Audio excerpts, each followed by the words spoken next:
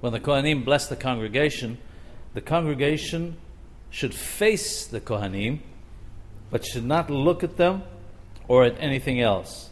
Rather, they should have their eyes closed, and their minds should be on the Birkath Kohanim and should not wander.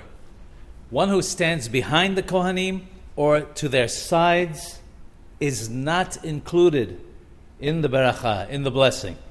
And in order to be included in the blessing, you need to stand in front of them. While directly in front is best, if that is not possible, one who stands in front of them but to the sides is also included in the bracha.